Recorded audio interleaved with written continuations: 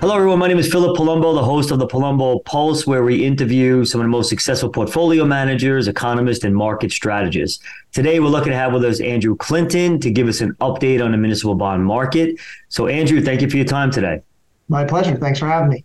All right. So, a lot has happened this year with yields and interest rates, as we all know. So, give me an update. Are municipal bonds a buy at these levels? Yeah. So ultimately, taking a step back, obviously there's been a lot of uncertainty and turmoil in the fixed income market over the last 2 years. Fixed income investors know that better than anyone, ourselves included, and our clients as well. This year was supposed to be the year of the bond market, candidly. We were of that view as well, that this was going to be a really constructive year for bonds. And then September and October changed a lot of our viewpoints and concerns, I should say, rose quite considerably. And so, we had a significant rise in interest rates over a short period of time that caused the market a bit of agita. We continue to stay true to our conviction, which is we felt like the economic environment was moving in a direction that would be constructive for fixed income investors. We were of the view that, and this continues to be the case still today, and we've shared that probably about a year ago with you and your team as well as your clients in terms of our outlook for inflation. And so I think it's important to take a minute to talk about the impact of inflation, especially as it relates to fixed income. Inflation is the primary driver of returns as it relates to longer duration fixed income. That seems to be an obvious statement, but there's been a lot of talk and concern and I would say consternation around the impact of the fiscal components of what we're seeing, i.e. outstanding treasury supply or new issuance and things of that sort, and whether there's enough demand. And historically, what we find is that inflation is, as I said, 70% of the driving force behind returns in fixed income on a correlation basis, whereas fiscal is more like 20% historically. So inflation continues to be the most important factor. And if you look at where inflation is today versus where inflation was just over a year ago, inflation's down 65% since the highs back in August of last year and July of last year. And so the decline has been material, it's been significant, it's continuing. And if you take a look at the owner's equivalent rent component, that is shelter as it relates to inflation, Campbell Harvey at Duke University is a professor who wrote a great deal of information around the correlation of the inverted yield curve and recessions. His quote recently was, and we thought it was very relevant, which is why I'm sharing it today, that if you remove the owner's equivalent rent, which contributed 7% to the CPI data that just recently was released, 7% positive on a year-over-year basis. And you actually back out that number since it's a lagging indicator and put in real data as it relates to rent renewals, as well as the actual degree of appreciation in home prices. What you end up finding is rent renewals are flat to down, depending on where you are geographically in the country, as well as housing. So it's not 7% higher year over year. It's more like 0% year over year. But if you just use a 1% number in that CPI data as opposed to 7%, inflation is not 3.2%. It's really 1.5 to 1.8%. I guess my only, I don't mean to interrupt you, but my only pushback on that is when I hear people talk about that is, but the reality is that this is the data point that we've been using for a very, very long time. Mm-hmm. And it is what it is. And we could also argue on the upside when inflation hit 8-9%, it was probably 12, 13, 14%. If you take out the same type of rules you're talking about on the downside, if we do it on the upside. So I think that the valid point about what you're saying is more about where we think inflation is going to go, because it's a lagging part of that actual indicator. So it's a very high probability that we'll get to 2% or even lower than that because of what you were saying. Does that make sense? Well, I would characterize it a little differently. We're not suggesting you remove it. What we're suggesting is removing it gives you an indication of where we're headed. So you think about it in the context of where CPI is today at 3.2%, and you're wondering where CPI will be 6 months from now, a year from now, all you have to do is back out those numbers, and that's where we're going to be. So the reality is, and what we believe in terms of where inflation will be a year from now, is we're going to be back at, if not below, the 2% target of the Federal Reserve, which is why the fixed income market, specifically treasuries, have already priced in roughly 100 basis points of Fed rate cuts by a year from now, right? Because the market is implying that, hey, the Fed has already tightened financial conditions too much. They're already going to be able to achieve that 2% target, if not be through it. And so therefore, current level of interest rates should be lower than where they are currently. And that is what we're anticipating. Also worth noting, by the way, if you're thinking about it in the context of how we think about it from a fixed income perspective, not only do we care about where inflation is, but we ultimately the impact on interest rates. Where will interest rates likely be, right? And this is where we get back to this notion, at least in our space right now, which is what are the greatest risks facing investors today as it relates to fixed income and specifically cash to a more meaningful extent. The greatest risk we believe to investors today is not duration risk. It's not the rising of interest rates. It is reinvestment rate risk, right? It is the risk that interest rates are materially lower a year from now than they are today, which is not priced into short durations assets at the moment. Right. It's priced into longer duration assets, but not short duration assets. So investors who have large exposures to preferred savings vehicles, cash, savings accounts, CDs, it's going to be a rude awakening in a year from now when they're comfortable currently today in a 5.25%, 5.5% yield environment where yields are likely to be 100 basis points lower. And now you're not getting 5.25%, 5.5%. Now you're getting 4.25%, 4.5%, right? And yet in our market on the muni side, we're investing at 4.5% tax-free yields today, or taxable equivalent yields of almost 8%, right? So in terms of the risk-reward opportunity that we're seeing right now, to your original question, are munis a buy? We would say definitively they are, just based on yield alone, right? The yield alone that we're delivering on a taxable equivalent basis is consistent with an equity-like return, and rates don't have to go anywhere from here to do it, to get you a better return. And yet, if yields are going to be falling, you can have a substantially positive return on top of the yield that you're getting. So therefore, we're expecting there's a real probability that you'll have significant double-digit returns in fixed income and munis in particular. Okay, so I want to stay on this, right? So especially for my audience, when I hear you say long duration or in intermediate term duration or low duration, what we're saying is how far you go out with a particular fixed income investment. So if you go out 20 years plus, that's considered long duration. And when you're long duration and interest rates go down, you can really profit from that in terms of price of your bond going up, plus you're receiving the interest from that. And what you're suggesting is that municipal bonds are a buy today because it's very high probability that inflation will be lower 6 months, 12 months from now. And because of that, we could be at peak Fed. When I say peak Fed, meaning that the Fed could be done raising interest rates. And if that's the case, you can lock in today going out 10 years, 15 years at these yields that you just quoted, right? 4.25%, federally tax-free, partially state, depending where you live, which gives you at a taxable equivalent for some people who are in high tax brackets, 7%, 8% plus. Is that an accurate statement? That's exactly well said. Better said than maybe even I could have said it. All right. So now that we painted that picture, which is really, really helpful, and I actually agree with you, right? And the thing I try to educate a lot of people on, this was even back when I started my career, 2000, 2003, 2004, when yields were sort of where we are today, is people were locking in 6-month CDs getting 5%, one-year CDs getting 5%. And people look at it like, oh, for 6 months, I'm getting 5%. That's a great return. Or 1 year, I'm getting 5%. That's a great return. And obviously, that's annualized.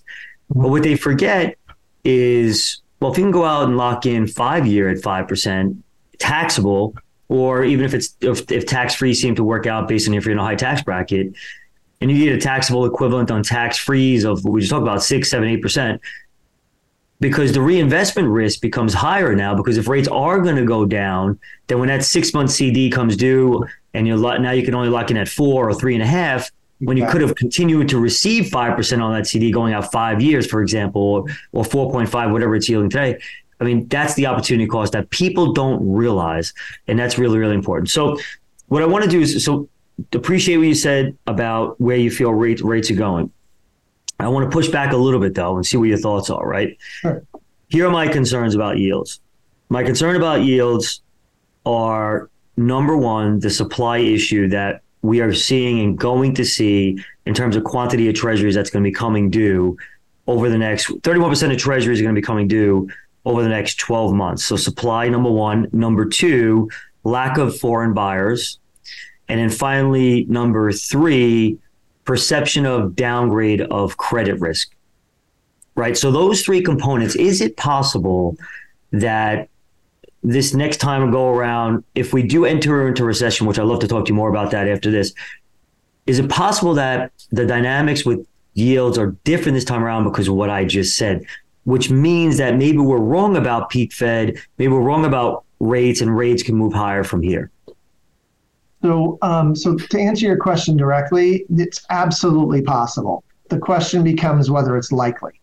And that's the challenge, right? And as we think about it in the context of history, there's important data points that we use, that we follow from a historical perspective, that give us confidence that those outcomes, while possible, are not likely.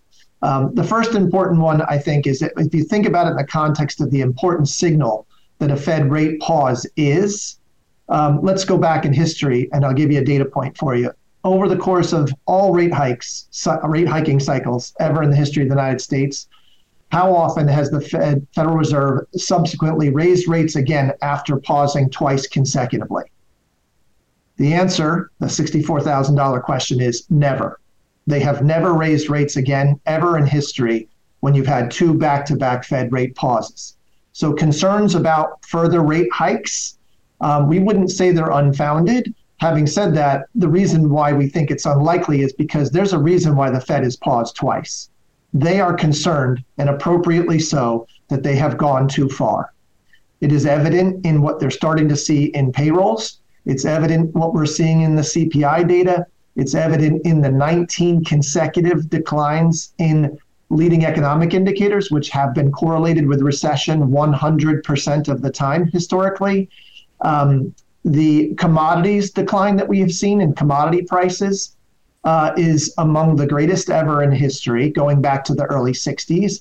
Never in history have we ever seen a decline in commodity prices to the extent that we have from the peak to where we are now, and not seen a recession. So this notion that we will not see a recession this time, we believe is, while hopeful, unlikely. We are likely to see a recession. Will it be severe? Unlikely to be severe. We think it will be more moderate and more cyclical recession. And I thought it was an interesting and clever way of framing the discussion. Somebody said recently that by middle to end of next year, the soft landing and an actual recession in the economy will feel very similar, which is code for we're going to have a recession, right? And we're going to call it a soft landing. But it's still going to be a recession. And that's the issue. There's nothing wrong with it, right? It's a natural progression of cycles. And what we need to understand and prepare for is, well, what happens to other asset classes during recessions? We know what does well during recessions. Right. High quality fixed income does well. That is treasuries. High quality fixed income also includes munis because it's a very safe asset class. So again, we're fairly highly convicted that rates are going to stay where they are, if not head lower over time. That is why the treasury market and the muni market with it have rallied so dramatically. I mean, this past month, that we're not done yet, but November so far, month to date, is the second best monthly performance ever in the history of the municipal bond market on a total return basis going back to 1994, right? So we're talking about a very meaningfully positive month. You might ask yourself, well, what was the number one best performing month in the history of the municipal bond market back to 1994? Happened to be November of 2022, last year. Wow. Where we saw almost the exact same episode. So it's pretty interesting to see what's happening right now. This time, we believe that the market has gotten it right, that the Fed is likely done raising rates. We've likely seen the peak in rates. And so therefore, for investors like your clients who might be thinking about, is this the right time to start extending out of my cash, maybe a large cash position that you have, or adding to my fixed income exposure, that it might be the right time? We would argue it is.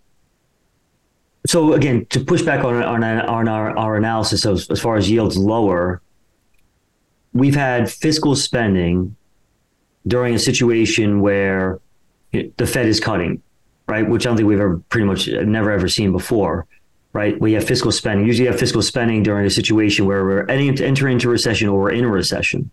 So this fiscal spending that we've seen this year, and we're probably going to see next year, I mean, is it possible that that can stop inflation from going to 2% and cause maybe inflation to get reignited and keep us out of the recession completely? Well, I think it really comes down to, and it's a bit of a philosophical discussion about what you or we believe was the primary cause for inflation. Was inflation a result of increased demand, or was it really generated by a fairly severe supply chain disruption, or both? And what we end up finding, it was the latter, right? It was a significant seizure in the supply chains across the entire globe, as well as the United States and almost every other developed country giving money to folks to go out and spend through stimulus, specifically checks for the U.S. in particular, spend money on items that didn't exist, right? There simply wasn't enough supply to satisfy the demand. Now we're seeing the reverse of that, right? We're seeing supply chains have largely healed. If you're looking at the Baltic Dry Goods Index, which is really raw materials, which is another data point that we follow, it's down almost 80% year over from its highs, right?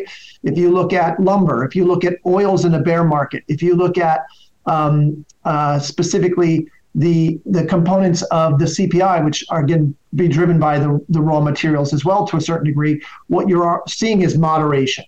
Right. And that moderation is because we're seeing significant healing of supply chains.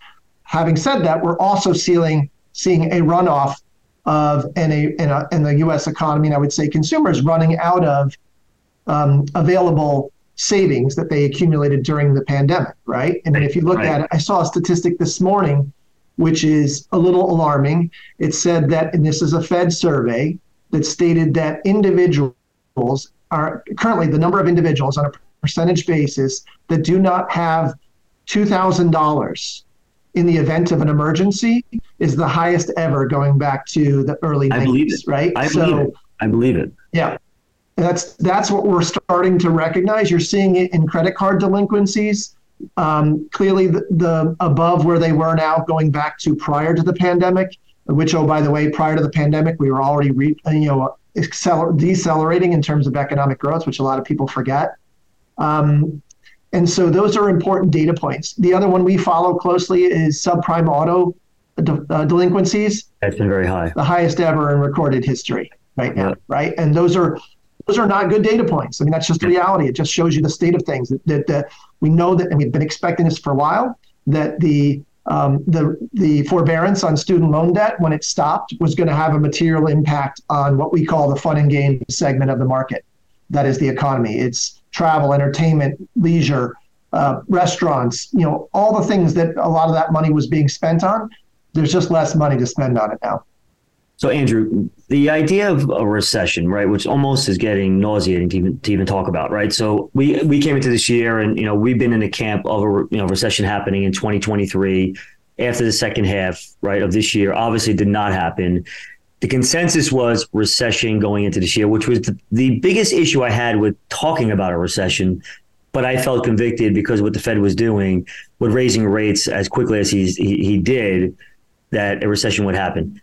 Now, a recession did not happen. In fact, we've had a print last month of GDP of 4.9%. This month, this quarter, when we saw the print, it was 4.9%. This quarter, it's looking around, based on Federal Land GDP number, we're looking at between 1% and 2%. Right. Why hasn't a recession happened? It's a great question. We were of the same view that you were and your team was in the context of what our expectations were for economic growth. What we got wrong, candidly, was the degree of fiscal stimulus that was going to be coming into the economy, specifically in the third quarter, right? And also the pulling forward of manufacturing, specifically in the auto industry. I mean, to give the credit to the auto manufacturers, they clearly anticipated there would be a strike, and so they pulled a lot of their manufacturing, which normally would have occurred later, into the second and third quarter, for that matter, really the third quarter. So a lot of the economic activity that largely would have been later in the year has actually been pulled forward earlier in the year. Now we're expecting that to decelerate, which is partly why you're starting to see the GDP data for the fourth quarter, which has historically been a very strong period of growth for the U.S. economy, is going to be decidedly weaker. Right. So and then the question becomes, what is the catalyst to continue economic growth in Q1 and Q2? Well, candidly, if we're running out of both the stimulus as well as excess savings, there really isn't a catalyst. Right. And if you look at what's happening globally, there isn't another economy currently that's doing better that's likely to pull us up. right? If you look at what's happening in China, they're clearly slowing. If you look at what's happening in Germany, they're in recession. If you look at what's happening broadly across the Euroland itself, they're experiencing what we're experiencing to a greater extent. Their slowdown is even greater. UK, same scenario. So everybody seems to be on a correlated downward trend right now. And the question now becomes, what's likely to reverse that? The only thing that's likely to reverse that is a very proactive central bank that is going to be cutting interest rates materially. And they have promised us, they've promised everyone that we are going to be higher for longer. They're going to keep rates high until they see the whites of the inflation eyes back to, or substantially back to, their 2% target, which means we're several months away from them even considering cutting interest rates. But what will change that will likely be actual economic data that shows there's material weakening, and not until then. I mean, I also look at it like the reason why we didn't have a recession this year is I just feel like COVID and the imbalances of that and the various acts that were passed, right? The Inflation Act, et cetera, the CHIPS Act, pushed everything out. So timing was difficult. And obviously GDP numbers were pretty good and forecast to be good in fourth quarter. But perhaps this is just being pushed out. And what I find interesting is consensus is now more for a soft landing or no landing, right? So I feel like what's going to happen is what happened this year. Going into it, consensus was recession. We had no recession. Now consensus is no landing, soft landing. And in 2024, listen, when I look at the data and I look at, all of my notes, I keep on saying this, I just think it's a miracle if we don't enter recession in 2024. So, but let me ask you this though. Is it possible that we already had a recession and we're going through a rolling recession? We've been going through a rolling recession as Ed Yardeni has talked about. No, I think that is possible. I think you are seeing it. The question is whether all those rolling recessions at some point coalesce around a broader one, right? And I think, and it's always interesting to us, right? We're students of the market just like you are and your team is. Right. We're following the data just like you do, and we look at history over time. And I think it's remarkable, literally remarkable to us that everybody collectively, a large proportion of the financial services industry is talking about soft landings, which by definition means avoiding recession. Right. Which to us is a little wild when you think about it in the context of why. Why would we be able to avoid recession when we've never been able to do it except for one time in history, right? And that was with the Greenspan Fed, who was proactively cutting interest rates when he had already known that he had raised rates too fast. Right. That is not this Fed. So the folks out there who are hopeful, right, literally hopeful that we avoid recession, we don't believe are realistic, right? They're just simply not looking at history, and they're really not considering the likelihood that things will likely get worse before they get better. And then finally, I just want to leave you with the last question. Explain to the audience the sweet spot of the yield curve, what that means, and where is the sweet spot of the yield curve when buying municipal bonds? Yeah, great question. Certainly great question considering the timing. In the Treasury market, if you look at the yield curve, the yield curve is still inverted 2s to 10s, still inverted 2s to 30s. In the muni market, however, 2s to 30s, the muni curve is steeply sloped, almost 100 basis points sloped between 2s to 30s, right? So munis and the muni market is largely dislocated from the Treasury market for a couple of reasons, which I'll speak to. But it's important to note that even though the muni curve is positively sloped between 2s and 30s, it's inverted between 2s and 10s specifically. You get lower yield on a 10-year bond than you get on a 2-year bond. 2-year.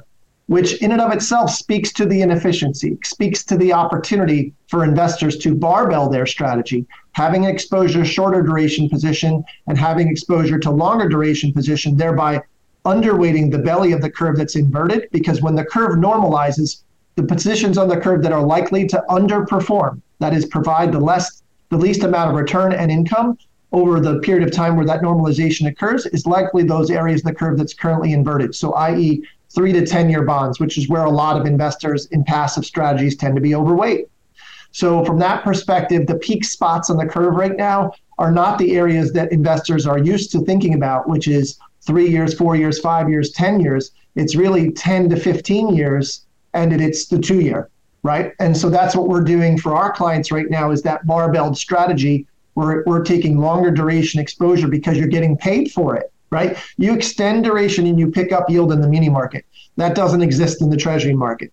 The reason why it exists in munis is because retail investors tend to think myopically about when they need their money back, that is when they want their bonds to mature, and what the absolute yield is, and they're not thinking about it on an opportunistic basis in terms of what's going to deliver the best return for me over the next 12 months, over the next 24 months. And hopefully that's what the benefit of an active manager, not just ourselves, but others bring, the ability to follow that nuanced inefficiency in the muni market and to be able to determine, hey, today is the best spot on the curve might be, let's say, the 14-year, but 6 months from now, it might be the 10-year or it might be the 20-year.